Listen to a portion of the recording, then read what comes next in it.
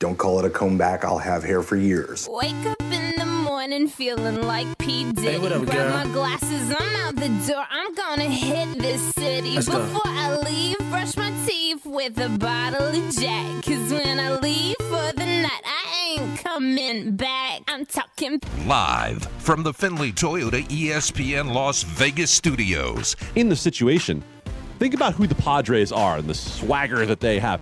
If it's Tatis who hits that home run, I mean, they probably would have stopped the game, This is the Press Box. brought out a full mariachi, Yes. and had like a party on the field Ed Rainey and Adam Candy. for The that. bat toss would still be in the air. Absolutely. It would still be in the air. Like Manny Machado would have gone out to the mound, pulled his pants Yes. down, taken a dump on the mound, and said, "You pitch through this for the rest of the day." On ESPN Las Vegas. No dumps on the mound today. You never know. Ed, Adam Candy, Danny running the show. Big show ahead. A lot of good guests. Jeff Erickson. You can actually start getting your fantasy questions in right now. 69187. Preface your text with ESPN if you want any fantasy football questions. Jeff Erickson, you can start sending them now in at 8:45. Here we go, Adam Candy. We're going to hopefully give away $1,000 with the Dollar Loan Center Friday Football Frenzy. All you got to do is pick 3 games, no spreads. Adam, we have not been able to give this money away. $100 each week. We're up to $1,000.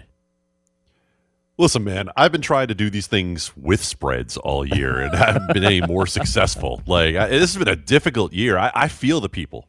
Yeah, it's amazing. We're going to give them 3 games like usual at 8:45.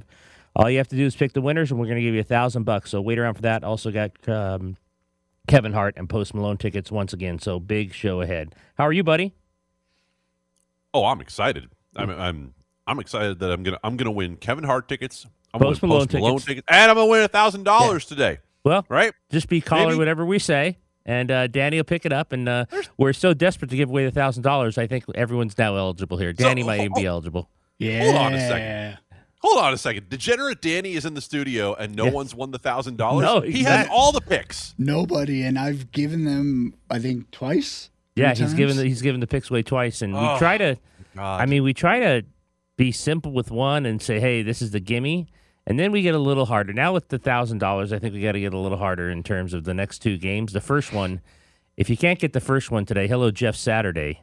I don't know what's going to happen. We're going to talk about that. But if you can't get the first one today, not good at all, my friend. The first bite.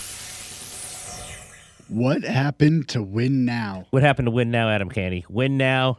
We're going to give hundreds of millions of dollars away in contracts for the Raiders. And now at 2-6, all I'm hearing is, you know what? This was about evaluating this year.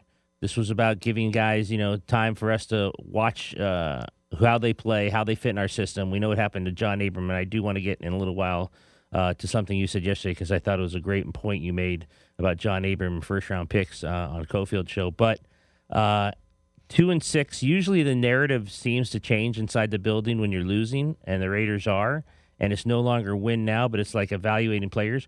Are you okay with that? Are you okay when you're 2-6 and kind of the narrative is going to change because obviously at 2-6 it's hard to win now?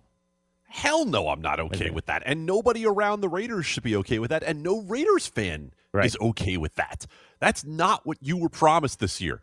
You had a playoff team last year, and all we heard all offseason, Ed, was they were one throw away from beating the team that won the AFC. Well, where are they now? A long way away from that, apparently, because that's what they're selling, right? They're selling this idea that, well, now it's 2-6, and we're going to evaluate what we have and figure out what happens next. No fan should be okay with that all the way up to Mark Davis. And we've heard that, Mark Davis had closed-door meeting with Josh McDaniels. Maybe Josh McDaniels is safe. Maybe Josh McDaniels isn't safe. Well, here's what we know.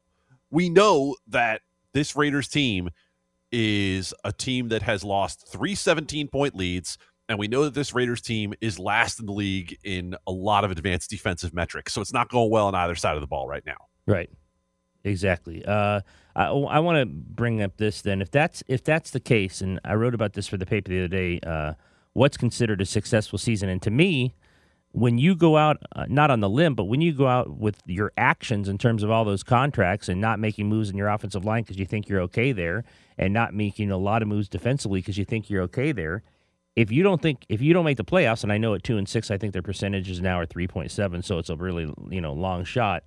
I think it's a failure.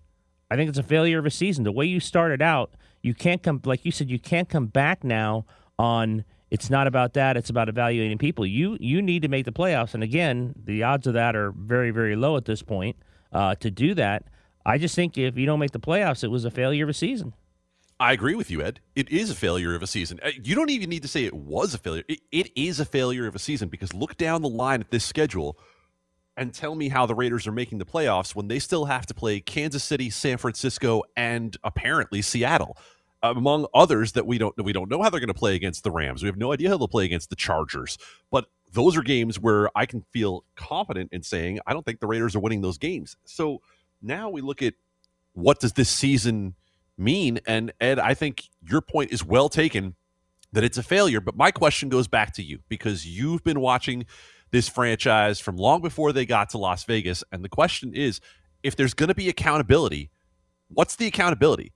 Who is the accountability going to come from? Because we know that Mark Davis didn't want to fire John Gruden despite everything that was going on with John Gruden. He didn't want him season. gone. No. Right. He didn't want him gone. No. He just handpicked Ziegler and McDaniels, and things are not going well. And let me just point out one thing along the lines of that, because this goes to what do they do now? What do they do next year? Tell me if you ever heard this, because I don't remember hearing this. The kind of criticism that Davante Adams has pointed toward the offensive play calling is not something I remember ever hearing during the Gruden era. No matter what else was going on during John Gruden's tenure, I don't remember them saying, well, we should have been sticking with what we were doing or this or that. I remember them having a lot of questions about, fourth down decisions and that sort of stuff. Red zone. But not about the play call. Right. Red zone, fourth down decisions. Right. Should he have gone? Should he have not gone? Right. And so all that kind of stuff factoring in. So I think to myself now, okay, so where is the accountability? Because the accountability is clearly not going to be firing a GM after 1 year. No, it's no. probably not going to be firing a head coach after 1 year. It's probably not going to be getting rid of the star receiver that you just traded a bunch of picks and gave a huge contract for. I keep coming back to the quarterback. Yeah. And to me, if you're going to have accountability fall somewhere within this organization, it's going to be the quarterback who this year has been less accurate than he was in past years. I think it was Josh Dubow from the AP who put the stats out yesterday who said that Derek Carr, if you look at his last 3 seasons before this, his percentage of on-target passes was just about the same. It's down 6 or 7% this year. Which is, by the way, a ton. Yeah. Which is, by the way, a ton. No, a ton, right, Ed? That's a lot. Oh, it's definitely a lot. In that realm, then, they can get out of his contract after 1 year. And a lot of people forget that. A lot of people see, $120 million, whatever the number was that he signed for. No. And I think they did that on purpose. I think they negotiated that on purpose. I don't know if they were completely all in on him to begin with. What McDaniels thought, obviously, is the most important position. That's the position that McDaniels deals with the most. When you have a contract where you can get out after a year, to me, that says a lot. And that goes back to now, what would be a successful season? I had someone say the other day in a newspaper meeting, 2-15. And everyone said, what do you mean? 2-15. That's successful because, then there's these 3 quarterbacks out there, Kentucky, Ohio State, and Bama, these 3 kids who everyone's putting at the top of the list, and you can go get your franchise quarterback. I don't think they're going to do that. I think they're going to win games. And I said the other day, I think one of the worst things you can do in professional sports, not that you're not trying to win, but finishing kind of in the middle of the pack, not the playoffs, and then you kind of, you're not even in the top 10 of the draft. That's purgatory. Do you remember when, the Milwaukee Bucks were that every year? Like they'd sneak in or they wouldn't sneak in, and they never got a good draft pick forever until things changed there. So, they're not going to tank. They're going to try to win. McDaniel's going to try to win every quarter, every half, every game. The players don't give a damn about draft picks, nor should they. This is their livelihood. But what is the best for this team long term when you have a quarterback who's not playing well and you can get out of his deal after 1 year? So I think I'd ask that question to the fans because the fans fight back on this idea all the time of finishing 2-15 being the best possible outcome. So if you're a fan of the Raiders, ask yourself this: what would you like to have at quarterback next year? Would you like to have Matt Ryan or Carson Wentz throwing to Davante Adams? Because that's the level of quarterback that being in the middle gets you. You go out and you go into free agency and you find that level of veteran that you take a shot on. Or if you don't, then you stick with Derek Carr for another year. Right. Are you okay with that if you're a Raiders fan? Think about it that way, because if not, then you have to be okay with going 2-15 and picking at the top of the draft. And I'm not telling you that that is a guarantee, because if I were a Jets fan right now, even if I were excited about being 6-3, if I had to watch Zach Wilson play every week, I would be tearing my hair out. And the guy was the number 2 overall pick. So you're no guarantee coming from picking at the top of the draft, but that's the chance that you have to take. And right now, if you're committed to this Ziegler-McDaniels regime, if you want to believe that this is what's going to help this franchise turn it around, then you have to blow some stuff up right now. And you can't just say, I'll blow it up on the defensive side of the ball, because that's a lot tougher fix than trying to get a better quarterback. Nothing raises your franchise up quicker than getting a bright young quarterback. Think about it this way. Deal. On his rookie deal, to be able to build around for a team that, by the way, when you look at next year, they're already the second most dead cap franchise in the league. They're going to be starting from a huge disadvantage in building the team next year. So just think about it this way. How badly did everybody in Chicago feel about the Bears 3 weeks ago? And how do the people in Chicago feel about the Bears right now? Because Justin Fields just started to figure it out a little bit. That's the hope you get from a young quarterback and going 2-15. Your point yesterday I thought was well taken in the Cofield. I want you to talk about it right now, because John Abram was waived, hooked on with the Packers quickly. Maybe Rich Bisaccia said, hey, he can play special teams for us. And good for John. I don't think anyone wanted him to be out very long. I mean, you want guys to get other chances.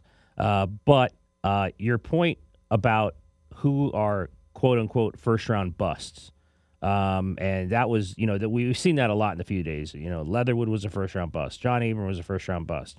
Is Cleve Farrell? They didn't give him a fifth-year option. We'll see about him. Josh Jacobs, I don't think anyone's saying that right now because of how he's playing. But reiterate your point on this in terms of what qualifies as a first-round bust, and do those really exist? I think it's possible for a first-round bust to exist, but we shouldn't be talking about that with the Raiders. We should not be talking about John Abram being a first-round bust, and we shouldn't be talking about Alex Leatherwood being a first-round bust, because they didn't choose to be drafted in the first round far ahead of where they should have been drafted. That's just another failure of the Gruden and Mayock era. Look, Alex Leatherwood was thought to be a mid-second round pick before the Raiders took him at 17. No one believed that John Abram was a guy who was going to be drafted in the first round, when anyone who watched him in the SEC knew that he couldn't cover, right? That he's miscast. You can't go buy a sports car and have it go flying through a school zone, getting speed tickets, and saying, well, it's the car's fault. No, it shouldn't have been put in a school zone. That's pretty much what you did with John Abram. You took a guy whose best skill is going downhill and blowing people up and asked him to cover, and then when he was going downhill and blowing people up and getting penalties, you're like, well, what are you doing? Well, that's who he is. He's not a bust as a first-round pick. The guy never should have been drafted as high as he was drafted in the first place, and then the expectations get set at a level that is impossible for that guy to live up to. And John Abram always had expectations that were way higher than they ever should have been for the guy. The same as Alex Leatherwood. Everyone knew from the jump it wasn't going to work. And so that's a failure of the previous regime. And that's the one thing that I'll say for what's gone on this year with Ziegler and McDaniels. They have not been afraid to move off the mistakes of the Gruden and Mayock era, and they have done so expediently. Great stuff there. Loved the point yesterday. Guys don't. It's not their fault where they're drafted, and they're certainly not going to say, no, I don't want to be picked here, and I don't want to make the money of a first-round pick compared to where I was supposed to be taken. All right. Off and running, it's Ed Graney, Adam Candy, Danny running the show. Bischoff, we wish you well. He's fighting something. He's fighting something, this kid. We hope he's better. Back after this. Knights are 2-0 in overtime this season. Toronto 1-2. Now Smith is in. Backhander. He scores! Riley Smith got a little thread up the middle. A shimmy and a shake went to his backhand. Riley Smith scores his second of the contest, his seventh of the season.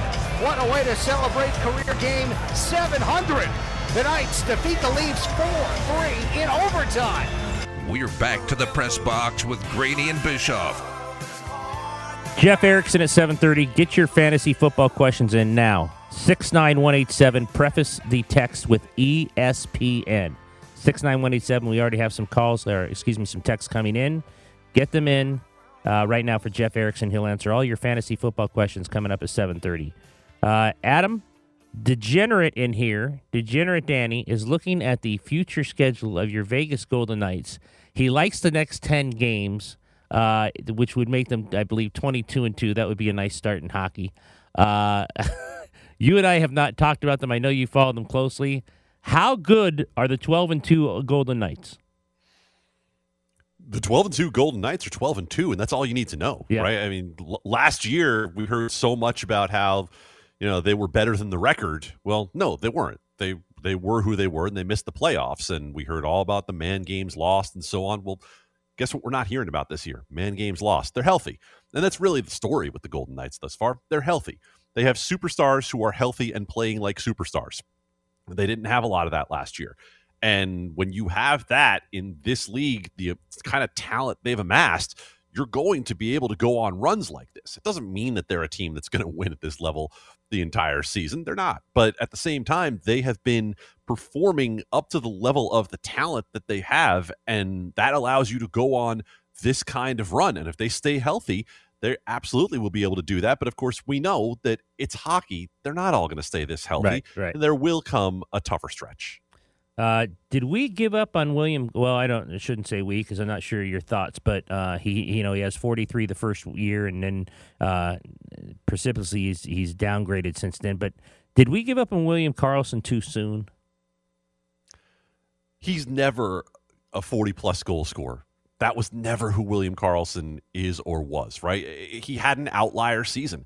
It was a Brady Anderson 50-plus home run season. That's what William Karlsson had. And so did we give up on that too soon? No, because it was never going to be that. But the Golden Knights never gave up on William Karlsson. That's what's really most important here. Right? Think about everything this team has gone through in terms of the cap machinations and misfits who have come and gone.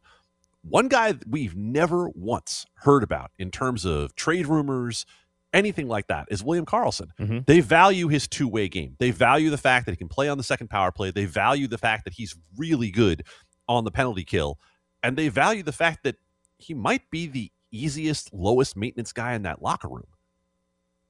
Absolutely. He... And in talking to him, you get that sense every time in terms of low maintenance and the 200-foot game they always talk about. I was interested in your thoughts on there because Lindsay said it yesterday. She actually thinks, we're talking about the MVP so far. Eichel's the easy choice. Is this the best version of Riley Smith we've seen? You talk about the goalies. You've got like some underrated players so far. But she put out William Karlsson. She said that William Karlsson, for many of the reasons you did, would be her MVP pick.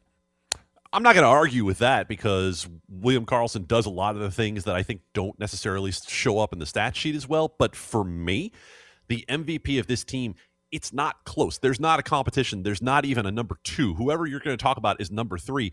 It's Logan Thompson. And it's not all that close for me because when you looked at this team this year, what was the one thing we all said? Are they going to have the goaltending? Right. We looked at Robin Lehner being out for the season and said, oh my God, what are they going to do? Can Logan Thompson play the way he did at the end of last year? Well, he hasn't played the way he did at the end of last year. He's been better. Logan Thompson is rocking a save percentage over .930 right now. He is in the top 10 in the league in goals saved above average. What we wanted out of Logan Thompson was don't suck. Right. Well, guess what? He hasn't been anywhere close to suck. Sucking. He has been the opposite of that. And if he plays at that level, what it does is it allows the Golden Knights to not have the kind of performance they've had from the top two lines, right? If you have Logan Thompson good enough to actually win you some games as opposed to avoiding losing you games, then you have a goaltender who is giving you at least what you would have hoped for out of Robin Lehner for a fraction of the cost.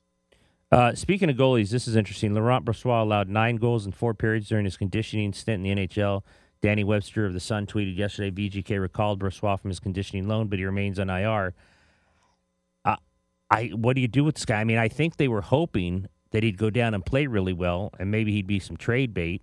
I don't know with the way the other two are playing, Aiden Hill and Logan Thompson, that you want to carry 3.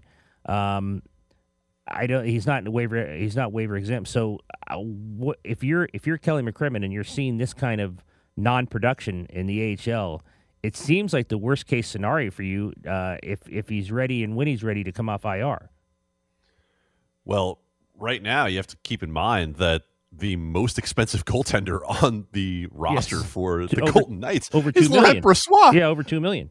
Right, $2.3 million is actually the most expensive goaltender on the roster for VGK. So yeah, it's not ideal, but I'll say this much, Ed: if that's what we're worried about, 14 games into the season for the Vegas Golden Knights, things aren't going that badly, right? So what do you do with him? Frankly, at some point you were going to have to move one of these goaltenders, and that hasn't changed, right? So if the worst that happens is that you have to move Aiden Hill because you can't move Laurent Brossoit, then that's not terrible for VGK, because in the end, this is Logan Thompson's job at this point. And Logan Thompson's going to be the 1A. Who is the 1B? I'm not sure it matters quite as much, because, again, if we get down to the point of Aiden Hill and Laurent Brossoit being the question mark for this team, then other things have gone wrong. Talked about this yesterday. I want to know your thoughts, because Bischoff and Lindsay went back and forth on this. He believes that at some point, and maybe they're going to let him get 1,000 straight, that Phil Kessel should be healthy scratch, that the third line needs to be broken up. We know what the third line's done comparative to the fourth line. The first 2 lines have been terrific, but the third line has not been. You know all the numbers. You know all the stats. Lindsay, her point was, Phil Kessel gives you a lot more than scoring. His presence in the locker room, his leadership, they all love playing with him, his career. I'm not so sure all those things should count if you want your third line to be better. But here's the other thing, and you just said it with the goalies and Laurent Brossoit. If that's your biggest problem, you're doing pretty well. You can't change anything up now. They're 12-2. I just run with it. Now again, and you make the good point, it's not going to be all this way. So if they suddenly are 2-4-1 and the third line's still playing like this, okay, then break it up and think about Phil Kessel. If I'm Bruce Cassidy, all I do is come out to the behind the bench and just sit there and watch. Change my lines when I have to change, or insert my lines when I have to insert my lines. I would not change a thing right now. Think about the message you send to the locker room at that point, right? You send the message to the locker room saying, "Well, we got to tinker things up. We got to be perfect." They're 12-2. They're pretty close, right? They're 12-2 right now, and so if you tinker with this right now, you're sending the absolute wrong message to this team. And think about what we used to talk about with this team just last year. Ed, we would say Pete DeBoer's tried everything, right? He's tried flipping over tables. He's tried moving the lines. He's tried saying, pat on the head, you guys are doing great, don't worry about it. Well, Pete DeBoer had to do all those things because the team wasn't playing well. Bruce Cassidy doesn't have to do any of that kind of stuff. This team is taking care of itself. Yeah. You don't need to do any of this stuff. And if you sit Phil Kessel after you've lost 5 in a row, then I think everyone in the room will get behind it in saying, yeah, you know what, we had to try something. If you do it right now, why would you mess up that kind of goodwill? I know that Bischoff and I are the guys who like to come on here and talk about numbers and optimizing and this and that, and I agree with all of that, but there is an element of humanity to the locker room. Right. And when guys are going this well, don't mess with it. No. Don't do anything, and you're right. I think right now it would send a wrong message if you did anything with these lines at this point. Buffalo tonight, Alex Tuch. Buffalo's Sabres have been playing well. Could this be it? I mean, Danny went over the schedule. Danny's got him 22-2. He's laughing, but he's already put money on it this morning. What do you expect tonight? Oh, degenerate Danny betting on things like a team winning 10 straight in hockey. He's answering calls. He's bringing in the breaks, and I think he's making bets. God bless, man. That's absolutely perfect. The Buffalo Sabres put out their game day tweet, said it's us and the Golden Knights tonight at KeyBank Center. Let me read you a few of the tweets that came under that from Buffalo fans. From @GhostJack09, feeling extra toxic today. From Justin @AlanKnox1788, nice Bills reference. All my homies love Jack Eichel hate night. Kyle Treats said, we are booing Jack tonight. Give me a fun atmosphere in Buffalo, isn't it, Ed? It's going to be great. When we come back, get your questions ready now, please. 69187, Preface ESPN. Jeff Erickson from RotoWire is going to answer all your fantasy questions. Questions are coming in now. So get your questions, your lineup questions, your buys this week. 69187, Preface everything with ESPN. We'll be back with Erickson after this. No one's trying to be average. If you want to be a great team, you got to be way better than average. So correcting our mistakes, improving our effort, which that's probably the most embarrassing part of our team is our effort level on game day. That's something we better fix. Live from the Findlay Toyota ESPN Las Vegas studios, this is the Press Box with Graney and Bischoff. Brady's embarrassed by the effort. Yeah, what are you going to do? Don't forget at $845 Loan Center, the Friday Football Frenzy, $1,000. $1,000. We're going to give you 3 games. All you have to do is pick the winners, no spreads. Come on. Try to give this money away all year, and no one will take it. $1,000 at $845. Listen, then we also have Kevin Hart and Post Malone tickets coming up. Please be joined now from RotoWire, his senior editor at Jeff_Erickson on Twitter. Hi, Jeff. How are you? Doing well. I promise to give you full effort for these next 15 minutes. I was going to say, well, call it at $845. I bet you can pick 3 winners with no spreads. I'll do my best. I think to start, and we're going to have 69187, preface your text with ESPN questions for Jeff on any fantasy football question. Text in now, 69187, preface ESPN. We're going to have a lot of questions, I think, right away with Josh Allen and what to do there. What are your ideas and thoughts about Josh Allen? Like, where I think Friday the reports are a lot more stringent in terms of where he sits. But any early thoughts on Josh Allen? My guess is he's probably not going to play this week, but we'll see. I mean, today's practice will be pretty telling. You know, usually you have to wait till Friday. I think with quarterbacks, you usually know after Thursday. If he doesn't practice today, I really would be surprised if they play him this week, especially because they've got a veteran backup in Case Keenum. This is someone who has actually played pretty well, played for the Vikings, actually, and I think he could handle a 1-week thing. I think you start to get exposed a little bit more when it's multiple weeks, but you could probably get through one game against a Viking secondary that isn't completely scary. I think there wouldn't be a massive drop-off. I'd still start Stephon Diggs. I'd probably still start Gabe Davis even still, although I think he's a lot more volatile in terms of his production anyhow, but I think both those guys you'd still probably continue to start. So if we were talking standard 10 or 12 team league, regular ownership, and you were looking for someone to replace Josh Allen, who would you be looking at this week?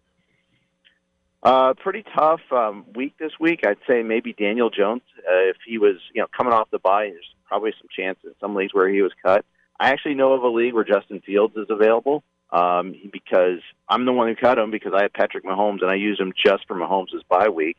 So there are leagues out there. I think Fields is like 50% rostered right now in ESPN leagues. At least he was at the start of the week. That's probably tricked up quite a bit since then. If you can get Fields, obviously go for it with him. Otherwise, you're going to have to dig a little deeper. Case Keenum, maybe Jimmy G is out there also coming off of his bye. I really like the Niners offense now. So there are options. It's not nothing tremendous, but unless you get Fields. 69187, preface ESPN. Here we go. Aaron Rodgers or Jared Goff? The fact that we even have to think about that really illustrates how far Rodgers has dropped. I'm going to say Goff against this Bears defense. Bears games have gone a full 180. It used to be pure drudgery and misery to watch, and now we're taking to the carnival because their offense is way better, and after trading away Roquan Smith and Robert Quinn, their defense is pretty awful too. Which quarterback would you rather have for the rest of the year, Rodgers or Brady? Brady. Better receivers. I don't think Brady's skills have dropped off as much. I think Rodgers' thumb is really an issue. Misses every single Wednesday practice every week. You could see it sometimes, like a couple of the throws when they ran the trick play to Bakhtiari. I mean, he just had such an awful throw on that. And I think it's probably the thumb was influencing that throw. So I'll say Brady. How far has he fallen down your rankings on a weekly basis? I think Rodgers will, like when we have everybody, and we don't have bye weeks anymore, he's probably going to be around 20. Wow, that's going to be an all-time drop. Yeah, it has. Well, and this is why the Packers drafted Jordan Love a few years ago. If you recall, he had 2 years in a row where he was just okay. it was better than this version, but it was not much better than this version. There were people that really thought that he had dropped off, and then he turned into MVP years. I think you almost have to insult him, and then he'll be a little bit better. But I don't know. I mean, I don't know if he's bouncing back this year. Another from the text line: Josh Palmer or Tony Pollard? If Zeke does not play, then Pollard for sure. If Zeke does play, then I'd probably go with Palmer in a PPR league. If it's a standard scoring league, I'd still go Pollard. Okay. I asked a few questions for the people. Now it's time to ask about my own team. Sure. Yeah, of course. That's the way this works. Have to start two of these three: Mike Evans, Jalen Waddle, CeeDee Lamb. Man, talk about first world problems. Yep. I would probably sit Lamb, but I want to watch injury reports on Evans because he popped up on there yesterday with two issues, but he's been doing that kind of every week, still getting his volume and getting there. But these are all three top 12 wide receivers this week. Yeah, and just to add to the point there, when people panic, take advantage. I had a guy after week 1 who thought that Cam Akers was going to be a buy low candidate and offered me Jalen Waddle, and I said sure. Oh. So that's how I ended up with this problem. Nice, useful. 69187 preface ESPN. Derek Carr or Jones? I would go Jones. I think as dysfunctional as the Colts are, their defense is actually okay. So I'll go Jones. It's pretty close because Jones, at least you're getting the rushing yard floor. So we never used to think of Devontae Adams as a volatility kind of guy, but I think the Raiders might be in that spot right now. What do you do with him the rest of the year? Obviously, you're starting him if you have him, but at the same time, I feel like the expectations might have changed a little bit. A little bit, but I think the Saints game was one huge write-off. I think that the flu that was going around that week had a much bigger impact than I think was initially let on. I mean, Adams had a half of practice that week, and then was pretty much a non-factor. And I think other players on the team were probably affected a little bit. I think that entire game was just one of those games like, okay, it happened, but I don't think that's really where they're at right now. I do think that they are a volatile team, though. I mean, from half to half, as we saw last week. But nonetheless, I think my expectations of Adams haven't changed too much. He's still top 15 any given week. Josh Allen is hurt, and Derek Carr is my backup. The text says, I'm looking to replace Derek. Who do I pick up, Justin Fields or Jimmy G? Oh, Fields. If you can get Fields, go for it right now. 100%. Yeah, with that, I think they've unlocked something with him. And so I think that's something that where, he's not going to go crazy every week like he did against Miami, but, man, this week against Detroit, give me that. Get through a few more of these. Juju, Sanders, or Diggs if Allen doesn't play? Diggs is still playing. You're still starting Diggs. And then Juju versus Sanders. Let's go Juju. What do you do with Jonathan Taylor at this point? How do you evaluate him? Because between the health and the Ellinger factor, you're obviously not getting the guy you drafted, but what are your thoughts on him? I think he's definitely changed. He's no longer prohibitively top 5. He's now like top 15 if he's not on the injury report. And I gotta wonder, like, is every week is there a little bit of a risk that the ankle pops up on as an issue every week? And I mean, just the chaos going on with the Colts too. I mean, did we lose him? Jim Irsay and the Colts. I mean, they cut Jonathan Abrams this week. I mean, they've cut like 4 first-rounders from the last 3 years. I mean, that's crazy. And yet, it's just, there's the Colts. That they're even crazier. They hold my beer, and it's really wild to see. But it's perfect that they're playing each other this week. All right, we'll get through the text here to give everyone a chance. Najee Harris or Cordell Patterson?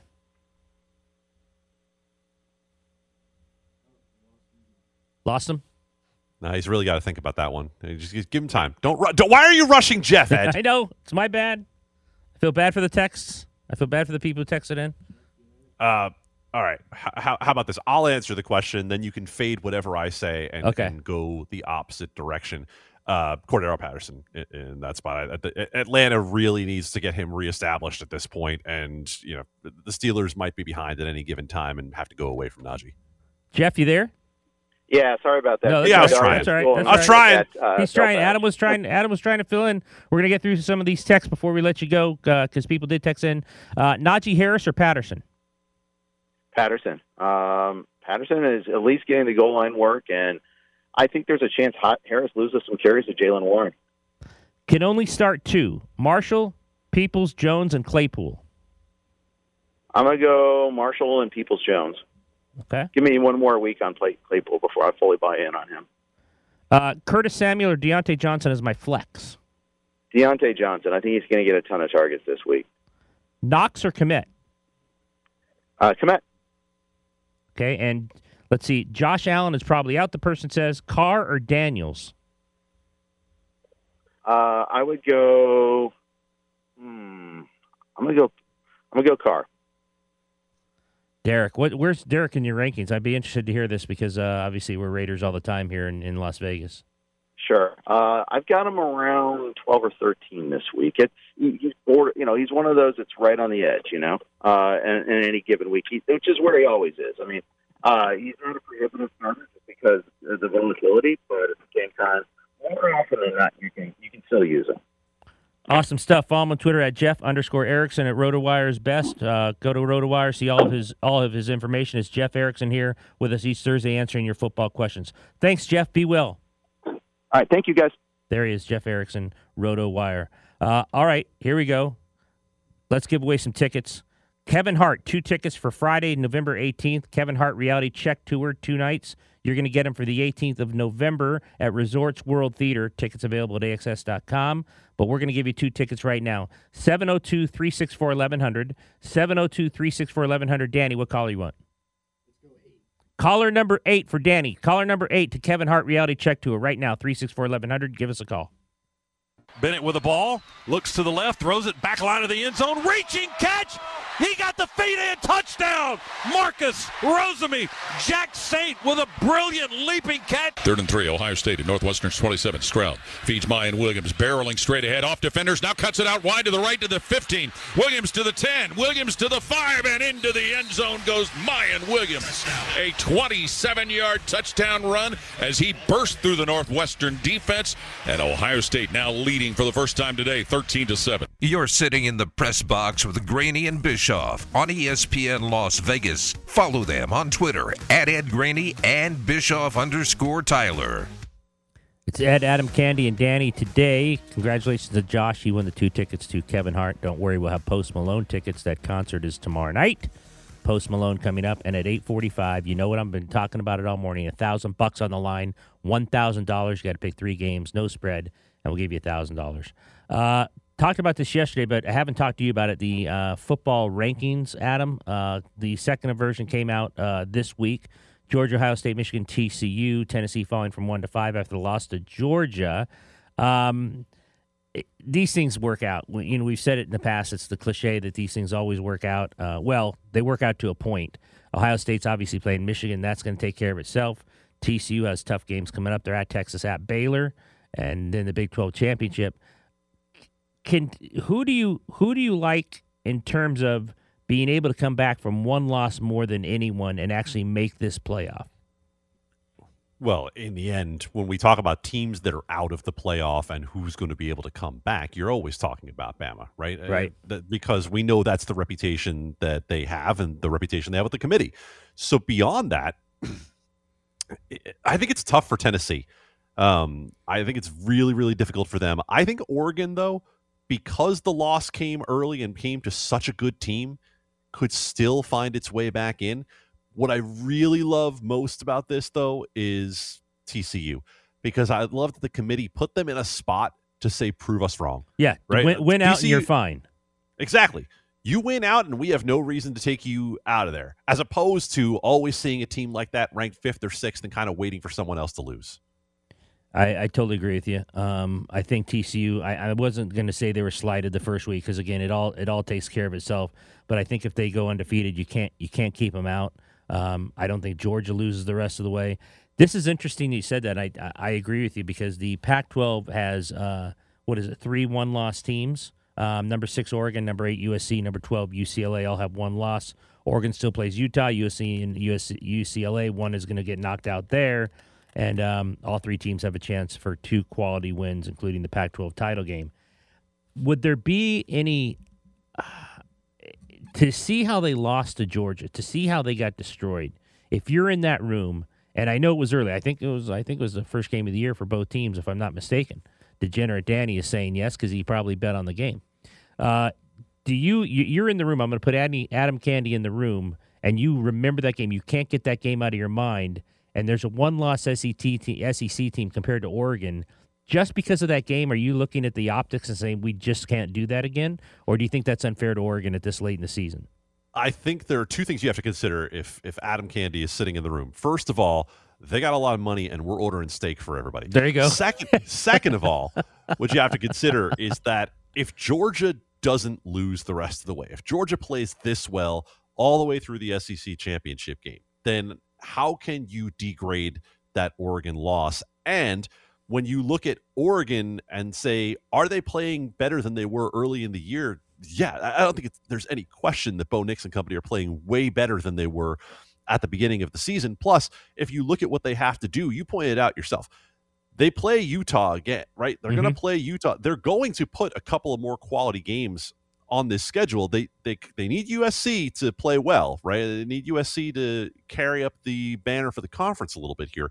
But ultimately, I think because Ohio State and Michigan are going to take care of each other, and because the rest of that conference is not good, then you are probably looking at Oregon and saying, all right, if they can run through the Pac-12, I don't know how we keep them out. Is Bama done? They're never done. And I know you said 1-loss team, I realize now, and I gave you a 2-loss Bama team. But Bama's never done. But I heard a couple of smart people say earlier this week they're just not as dominant in trenches as they used to be. And that, to me, means they're probably not beating Georgia in the SEC championship if they were to get there. Yeah, LSU would have to lose. Lost at Tennessee and Florida State, but I think LSU would have to lose for Bama to have a chance. LSU plays Arkansas, UAB, and Texas A&M. LSU controls its destiny in the SEC West.